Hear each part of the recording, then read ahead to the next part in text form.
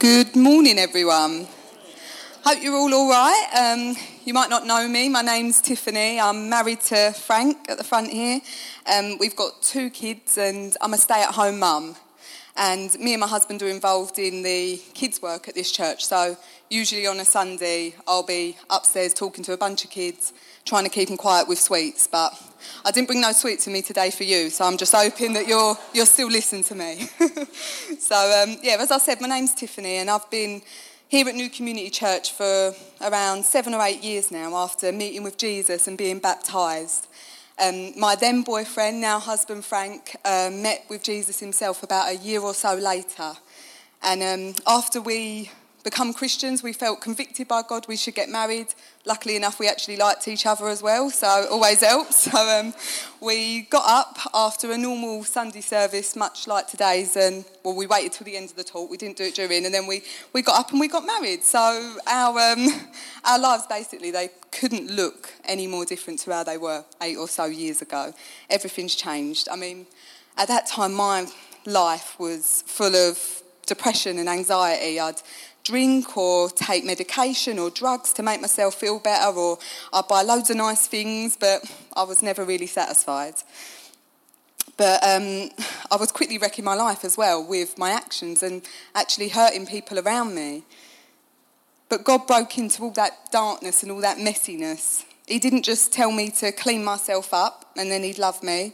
No, he was the one who helped me. It was his love, and he's now given me that hope and that peace and purpose I couldn't find anywhere else, and that's the reason that I'm actually standing here today, because I've been saved by this kind, loving God. So I, like many of you, didn't grow up in church or around any Christians, really. My home life growing up was spent moving around quite a lot, lived in London and Essex and lots of different areas. I'd lived in 11 houses by the age of 11. We sometimes moved around because of my dad's work. And it sounds like it's because he had a good job. It weren't. It's because we were running away from the police. So that's the reason. And he spent some time in prison when I was growing up as well. My family life could be quite unpredictable, to say the least. My mum essentially brought up 4 of us kids on her own, and we were moved to this area for our safety. So that's how we ended up here in sunny Sidcup. Been here ever since. So when I was a teenager, my mum actually became a Christian herself. And at the time I didn't follow her in her newfound faith, but I remember what she used to say. She used to talk about the singing at church, and she used to always say how peaceful it made her feel. She even went as far once as to say she thought they put something in the air at churches because she just couldn't get this peaceful feeling.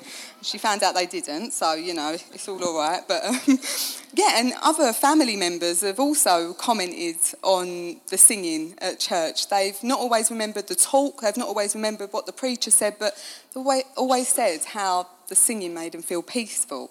And that's what we're going to spend a little bit of time looking at together this morning. We're going to look at what a radical witness it is when churches sing together.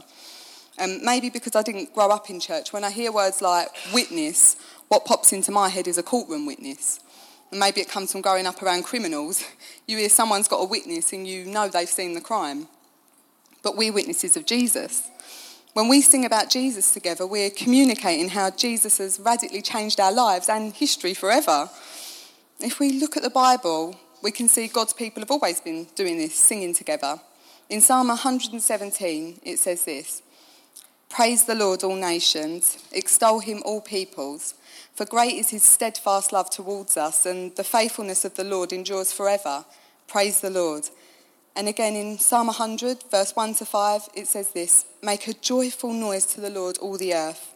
Serve the Lord with gladness. Come into his presence with singing. Know that the Lord, he is God. It is he who made us, and we are his. We are his people and the sheep of his pasture. Enter into his gates with thanksgiving and his courts with praise. Give thanks to him and bless his name. For the Lord is good. His steadfast love endures forever, and his faithfulness to all generations." And what is it that they're celebrating and singing about? It's God's love towards his people. The fact that his love for us and his faithfulness to us go on and on forever, and they never ever end. There is no other love like that I've known. It's changed my life. He is faithful. And maybe you've never really known faithfulness. Maybe, like me, you've experienced some unfaithfulness in your life. Maybe your dad walked out on you and your family, and it's hard for you to imagine a love that is faithful. God isn't like us. He doesn't make the same mistakes that we make. His love is faithful, and it's an amazing truth, one worth singing about. And if we look in the New Testament, in Acts 2, it says this: "And day by day, attending the temples together and breaking bread in their homes, they received their food with glad and generous hearts, praising God and having favour with all people. And the Lord added to their number day by day those who were being saved." Again, it's showing us God's people getting together and praising God and singing about how wonderful he is together.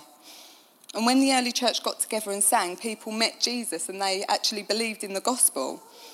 In a book I've been reading, because I read sometimes, it's called Surprised by the Voice of God, and it's worth a little read if you fancy it. And the author picks up on this, and this is what he says about the power of the early churches singing together. It says, "They came to worship God together.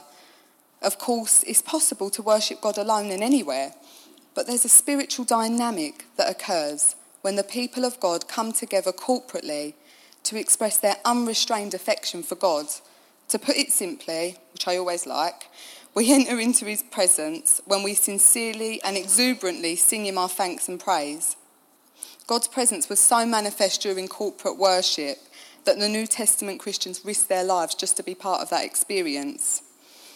Wow, I love what it says. And it says in the Bible that God inhabits the praises of his people. And is that our experience here today?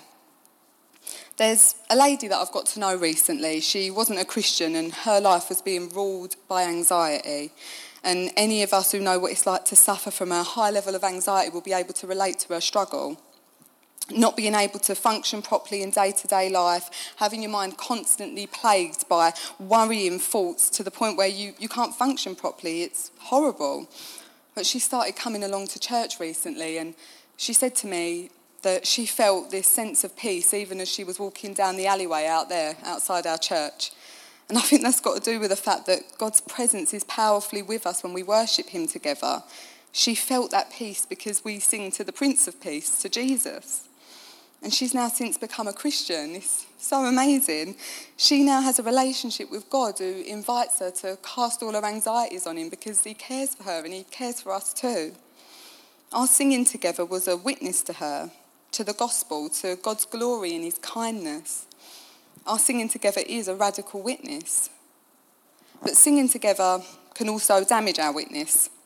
If we look at Deuteronomy, which is a book in the Old Testament, there's a song God teaches Moses to teach the Israelite people, and it's a sad old song. It's one that I wouldn't want on my Spotify playlist. So it was a witness against them. They'd been hypocrites. They were singing with their lips but not with their heart. They were running after other gods and sacrificing to idols. They were singing the songs but not living lives that matched the lyrics. And how often can that be true for us? I know it has been in my own life. I think King David knew of this danger himself. It's why in Psalm 103 he sings to himself, "Bless the Lord, O my soul, and all that is within me, bless his holy name." He's saying, speak well of God's greatness and goodness and actually mean it from the depths of your soul. He knew that blessing God with his mouth without his heart and soul would make him a hypocrite. And Jesus mentions the importance of this too in Matthew chapter 15, where he quotes the prophet Isaiah. It says, "This people honour me with their lips, but their hearts are far from me." Because God isn't just after our lip service, he's after our hearts too, because he loves us. He desires a relationship with each and every one of us. He isn't just pursuing people who will sing to him about his love, but he's inviting people in to actually experience that love. It's why Jesus died, to give us a loving relationship with our Father. And the song that God taught Moses thankfully ends with God declaring his faithfulness to Israel despite their disobedience. Because of the gospel, God is always faithful to us. It says in 1 Timothy 2, if we are faithless, he remains faithful. And I'm so grateful that he does. Because recently I had to repent myself of not living out what I was singing on a Sunday, on Monday to Saturday. I'm just going to tell you a little story about what happened to me recently. So a couple of months ago, I bumped into an old family friend in the chemist, and when I saw her, I barely even recognised her. I asked her if she was okay, but as bad as it sounds, and I've got to be honest, although I cared how she was, I had no intention of swapping numbers with her. She's from a big family that you wouldn't really want to mess about with, and to be honest, I just wanted to get out of there quickly. A couple of weeks later, though, I saw her again, this time in Tesco, and we spoke, and I can see she's not in a very good way at all. But she's asking me how I am and how my mum and my kids are, and I ask her how she is and how her kids are, and she tells me that her kids have been taken away and put in care. And I just felt in that moment a bit of a nudge from the Holy Spirit.